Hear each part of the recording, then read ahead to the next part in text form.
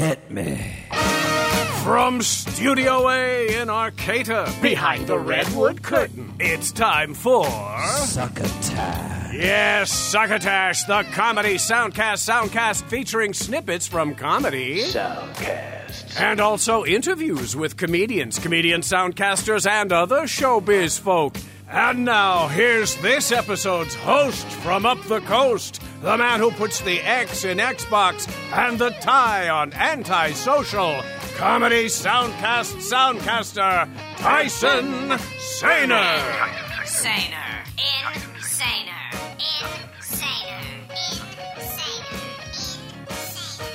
Salutone, estis me, Tyson Saner, as correctly stated by our illustrious announcer, Bill Haywatt. Welcome to Succotash, episode 279.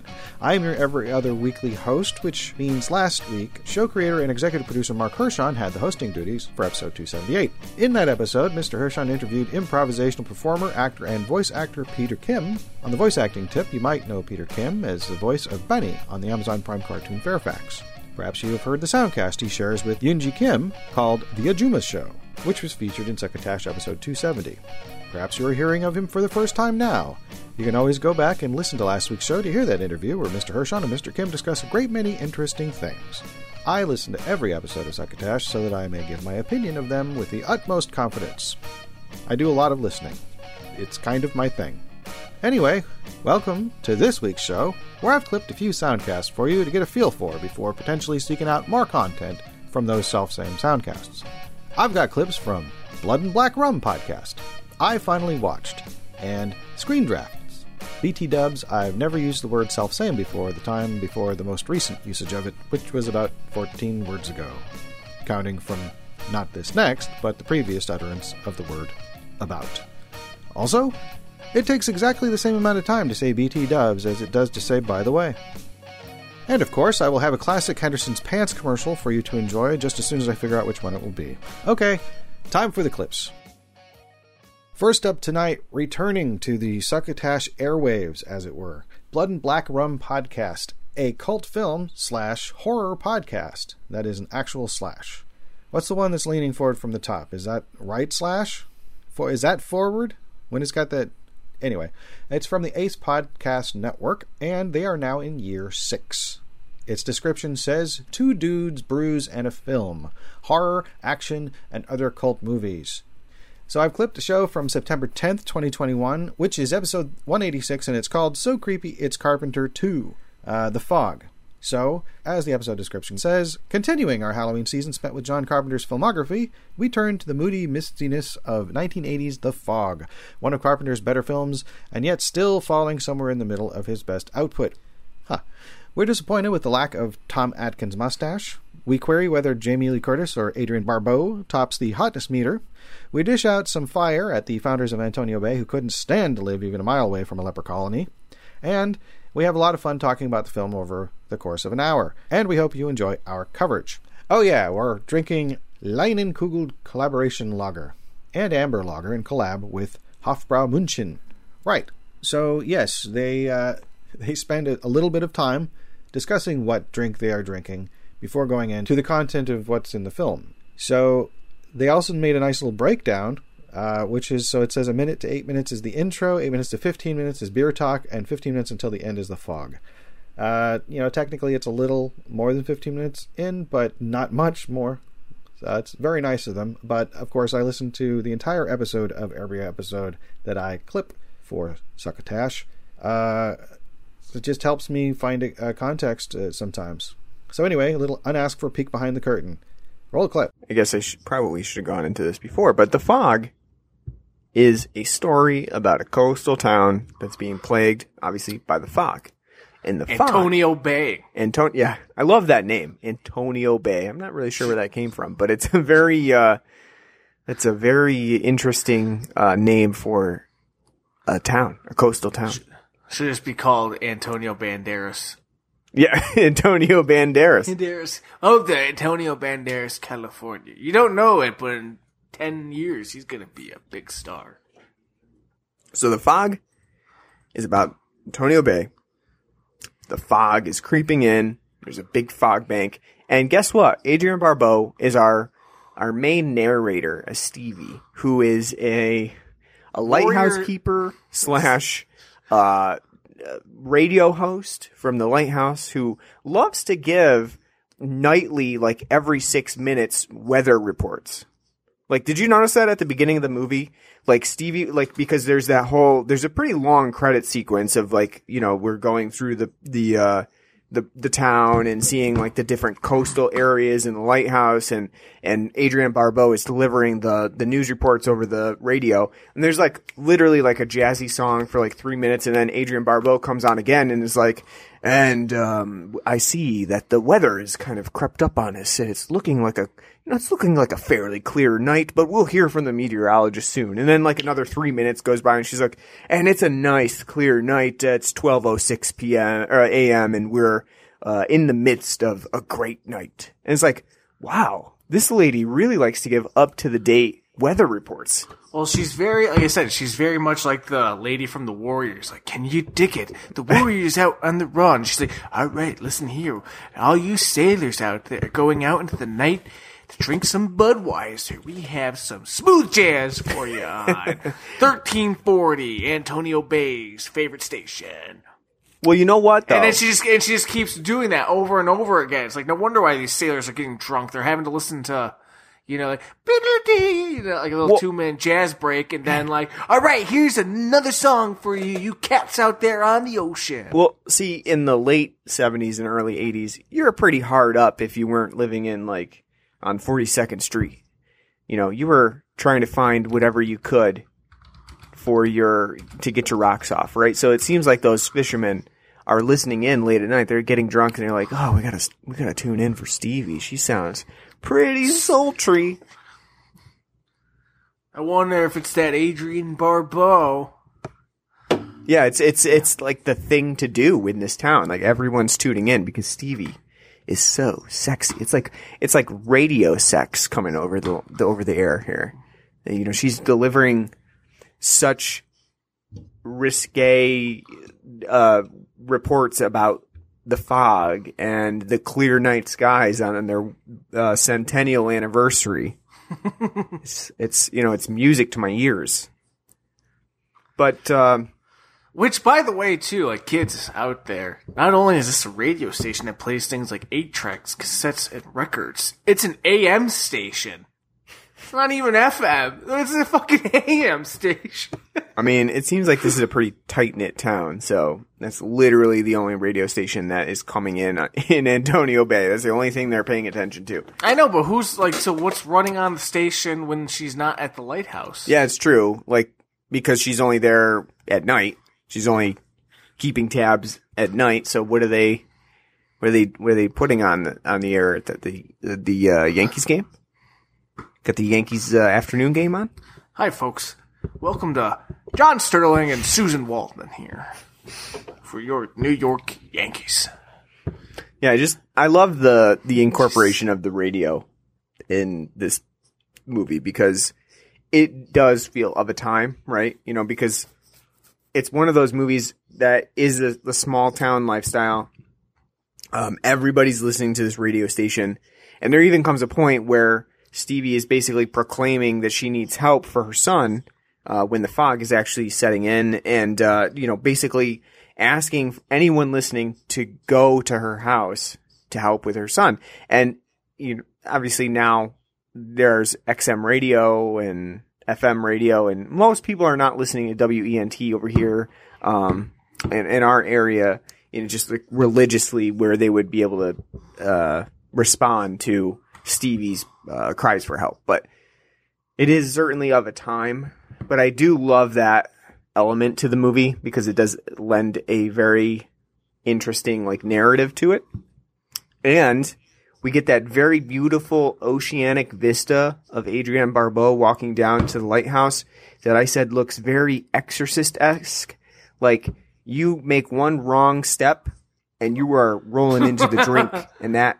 I thought when you said that she was gonna go like falling ass over tea kettle down the hole. Doesn't it? I mean, and like, to be honest with you, the stairwell is so long that it's like, oh, and she's been rolling for 5 minutes, and no one could stop her. Carpenter's just sitting there like, keep the shot. All right, you can reach out to the Soundcast Blood and Black Rum on Twitter. Their show count is all lowercase at BLOODNBLACKRUM. Yes, so Ryan is at Grindhouse, which is all lowercase GRYNEDHOUSE, and Martin doesn't have a Twitter account that I can find. Not that I didn't try. And you can listen to them wherever you find soundcasts, pretty much. Next up, a show called I Finally Watched, from I Finally Watched. So yeah, there's a little bit underneath the, every time you look up something on iTunes, it says the name of the podcast or the soundcast, and then it says, usually I guess, what is the company or what people put in the company field. So in this one, it is, the name of the soundcast is I Finally Watched. Each one is capitalized. They are separated words, and there's ellipses at the end. But the business, in the business part, I should say, I don't actually know if it's the business thing. I haven't filled one out in so long.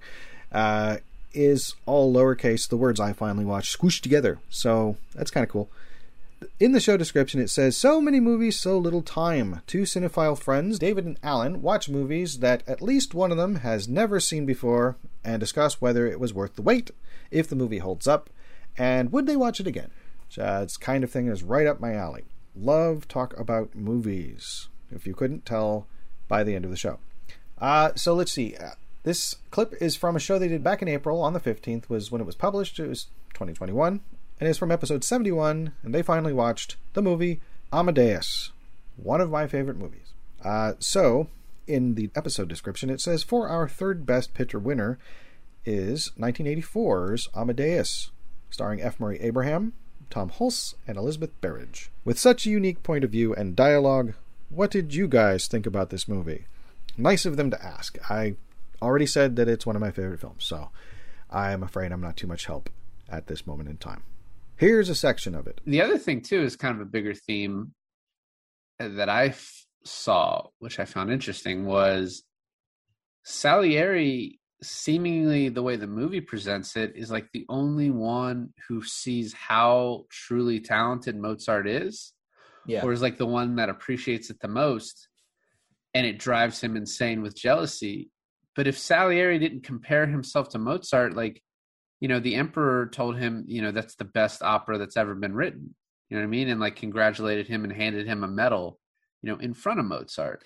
So well, it's like everyone sees Salieri as so amazing and accomplished, and he just sees Mozart as being so much better than him. And like no one else really seems to think that. Well, I mean, one thing, like, I think that plays a big factor into that is age. The fact that Mozart is like, what, 20 years younger than Salieri, just about. And I feel like that plays a big part of it too. But also it's kind of funny, right? Because I would say that Mozart's biggest downfall, I'm not saying that's what killed him, but I'm saying one of his biggest downfalls in life is his pride, right? But Salieri's biggest downfall is his envy. And I think the kind of the play between pride and envy between these two characters really works in such a way that it's like, I don't know. At the end of it, they work together, but also they're still opposed. Like, I love it too because we're in Salieri's mind the entire movie, and it's like, okay, we know no matter what he says to Mozart, in the back of his mind, his other like agenda is to be against him, is to, you know, be his downfall, to push him to the edge. But then when they're actually speaking, Mozart is like, actually, I think you're really talented and I really like you a lot. And then Salieri's like, actually, I think you're really talented and I really like you a lot. But then in the, you know, behind the scenes, there's like, Salieri's like, I'm going to destroy you. But then Mozart keeps being like, no, actually, I really genuinely like you and respect you. Just like crazy to me. Right.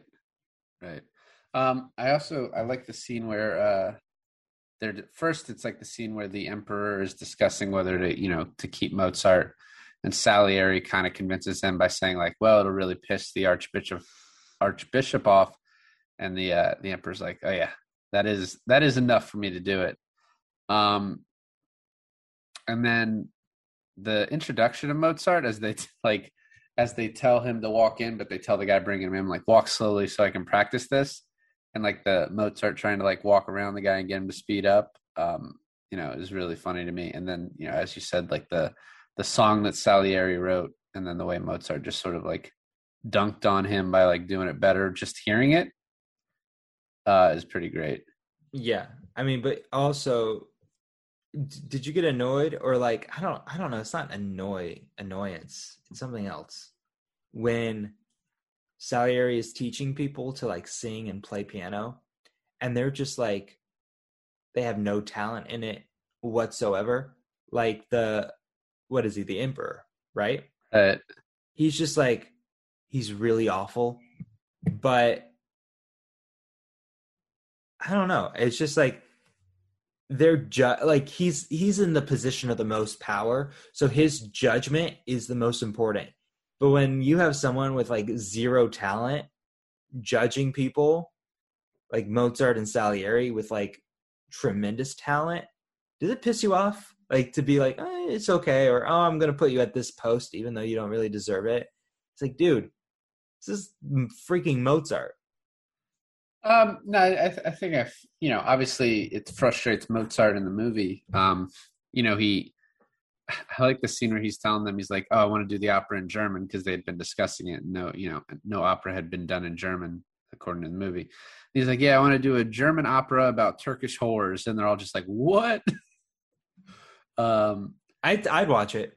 It's still, at the end of the day, it's opera though. Yeah, exactly. It's beautiful. It's prestige.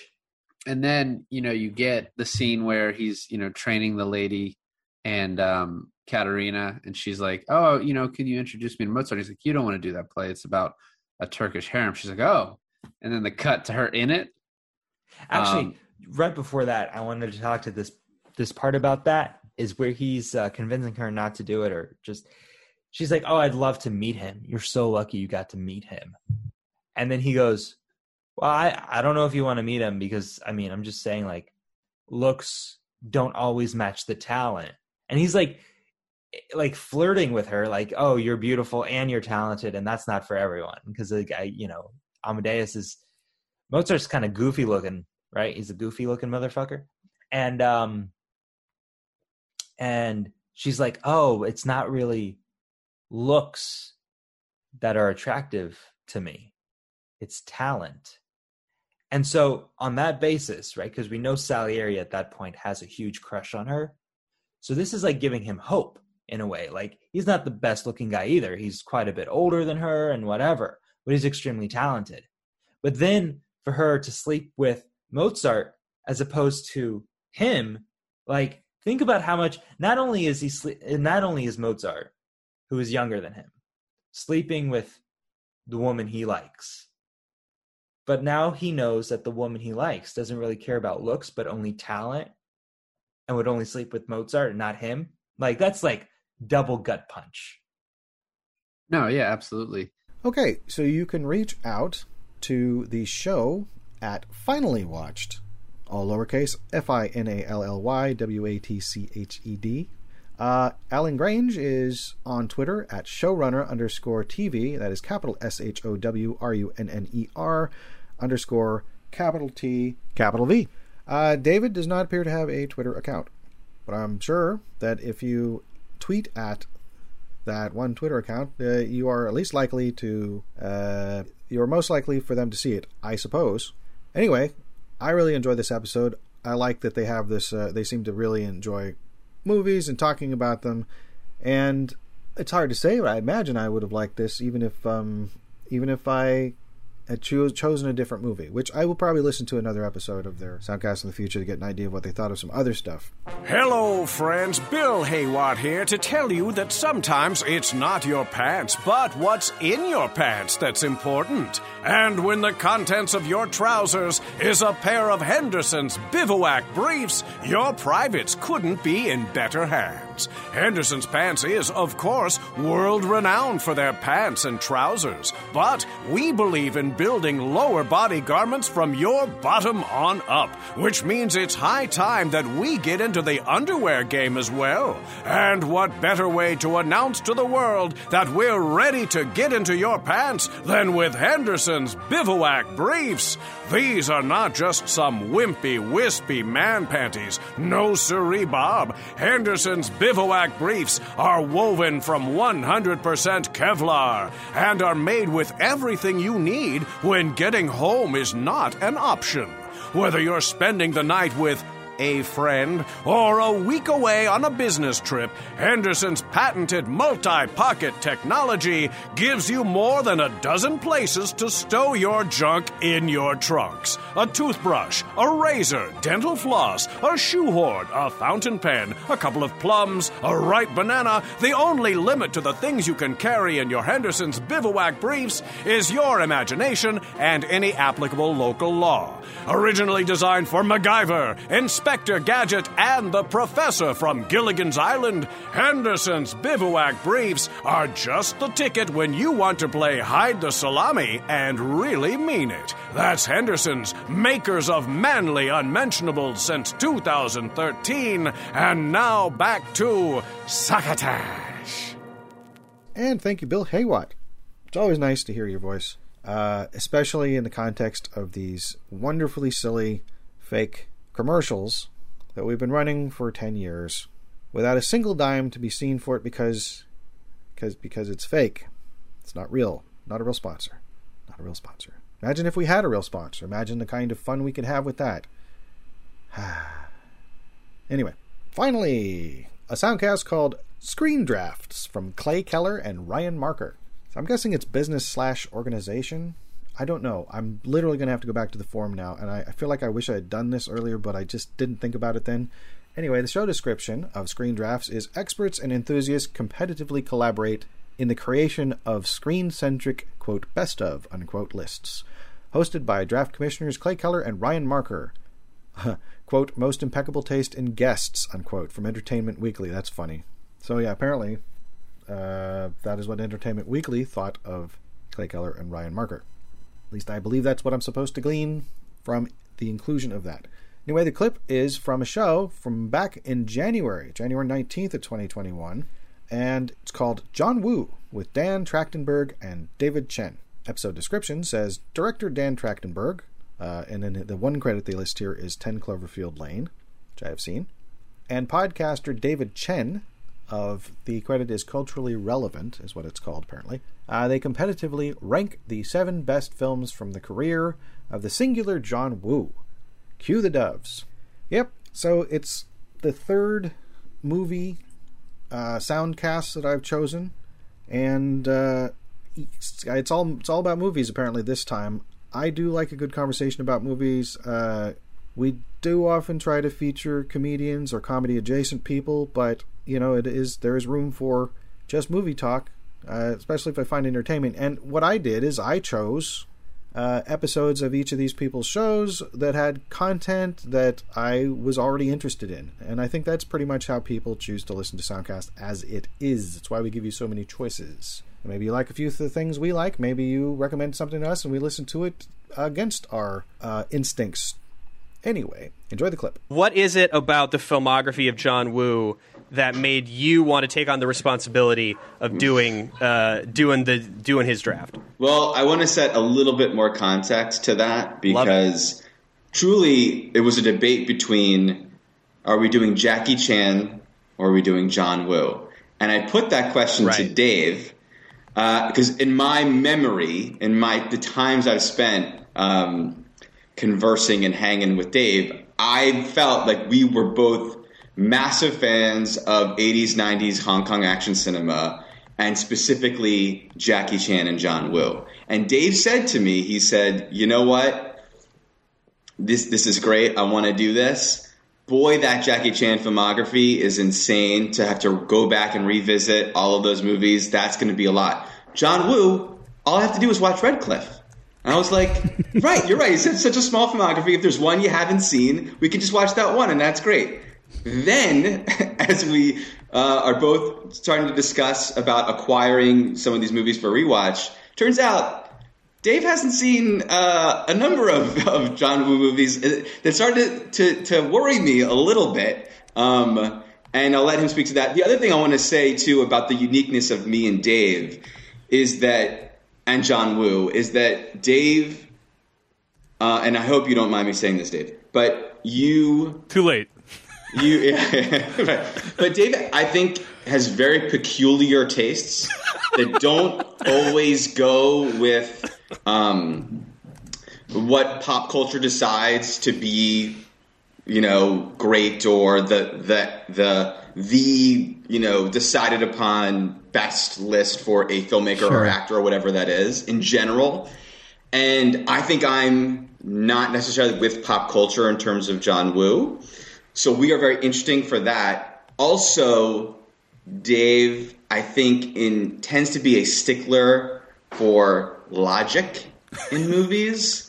And especially upon revisiting the Woo filmography, the man is telling mythic stories that move like... not even just the action choreography, but the stories move like a ballet or an opera. They're not asking you they're not asking you to follow the letter of the law in terms of realism and the natural laws, be they physical or even the way people think. So I'm nervous about the way Dave interprets some of these films when it comes to that. But to go back to your initial question, a lot of people got into the film industry because they went to the theater in 1977 to see Star Wars, and the first moments where the Star Destroyer is tracking Princess Leia's ship and coming overhead, and they were like, I can't believe it, and they want to be in movies. For me, it was, and I'm going to have to speak around certain movies, but it was seeing a John Woo movie for the first time that I could not believe what I was seeing. And I really understood what an auteur was Ben in that Affleck moment. Running around. It was Paycheck that really did it. Seeing Nicolas Cage in War. No, I'm just... Yeah. So yeah, I mean, he's just massively influential in my career, and it was a treat to go back and revisit these movies with the eyes I have now and the mindset I have now, having made movies and stuff. So, but yeah, he's a very special filmmaker to me. Going back with a fresh perspective after gaining inspiration from this man to become a filmmaker, that is where Dan's coming from. David, Dan said a whole lot of things about you in his opening. Do you agree with this characterization of how you're coming into this draft? I think technically the technical term of what Dan just did is put me on blast just now. So first of all, Dan, how dare you call me out on this podcast? My first appearance here. Thanks, Dan, for introducing me in such a ignominious way. But okay, so here's what I'm going to say. According to IMDb, Jackie Chan has like 141 actor credits. So I'm like, okay, probably not going to be able to do a comprehensive view of that.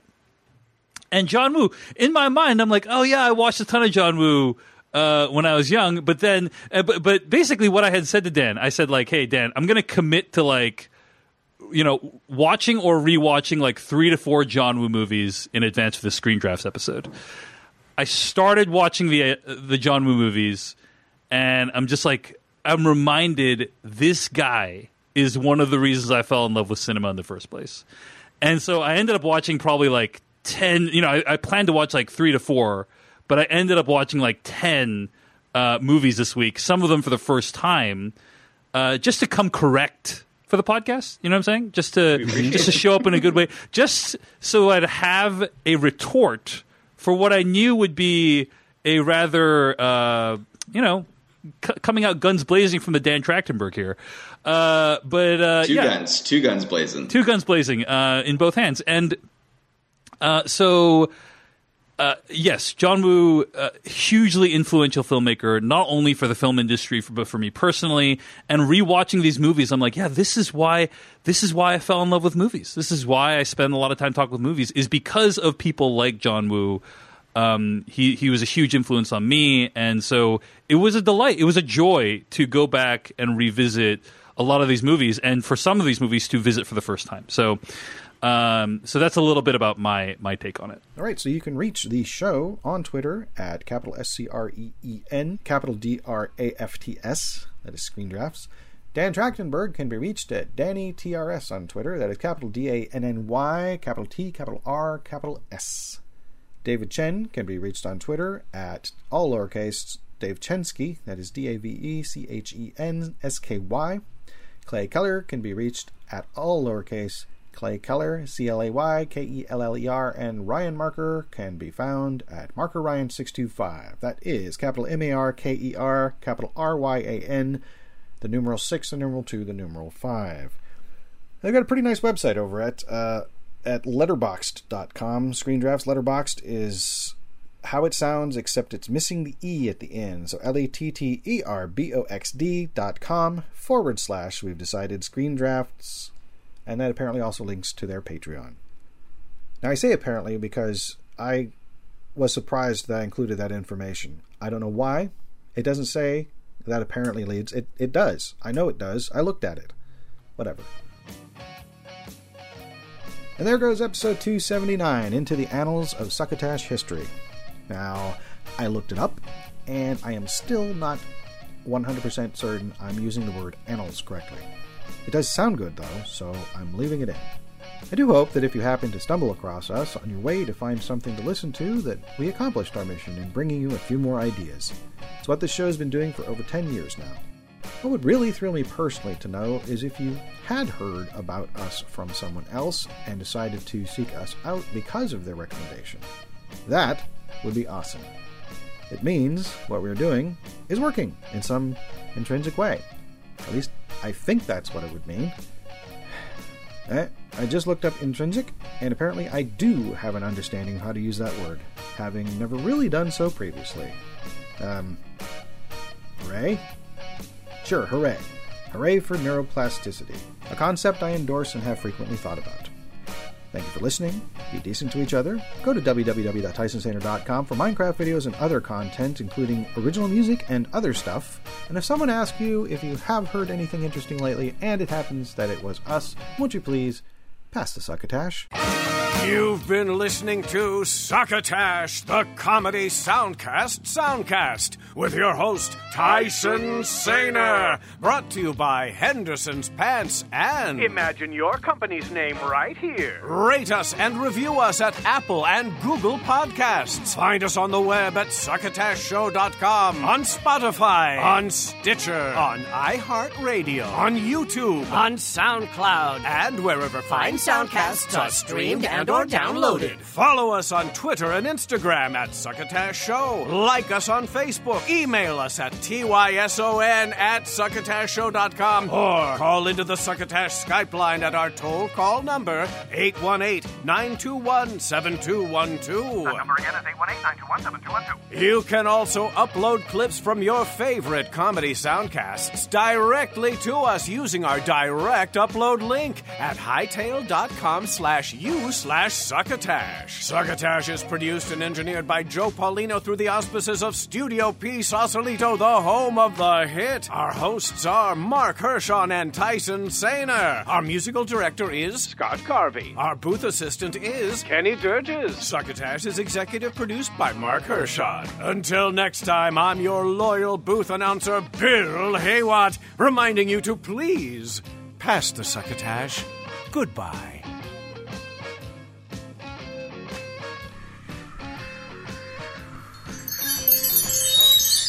This has been a Succotash Patch production.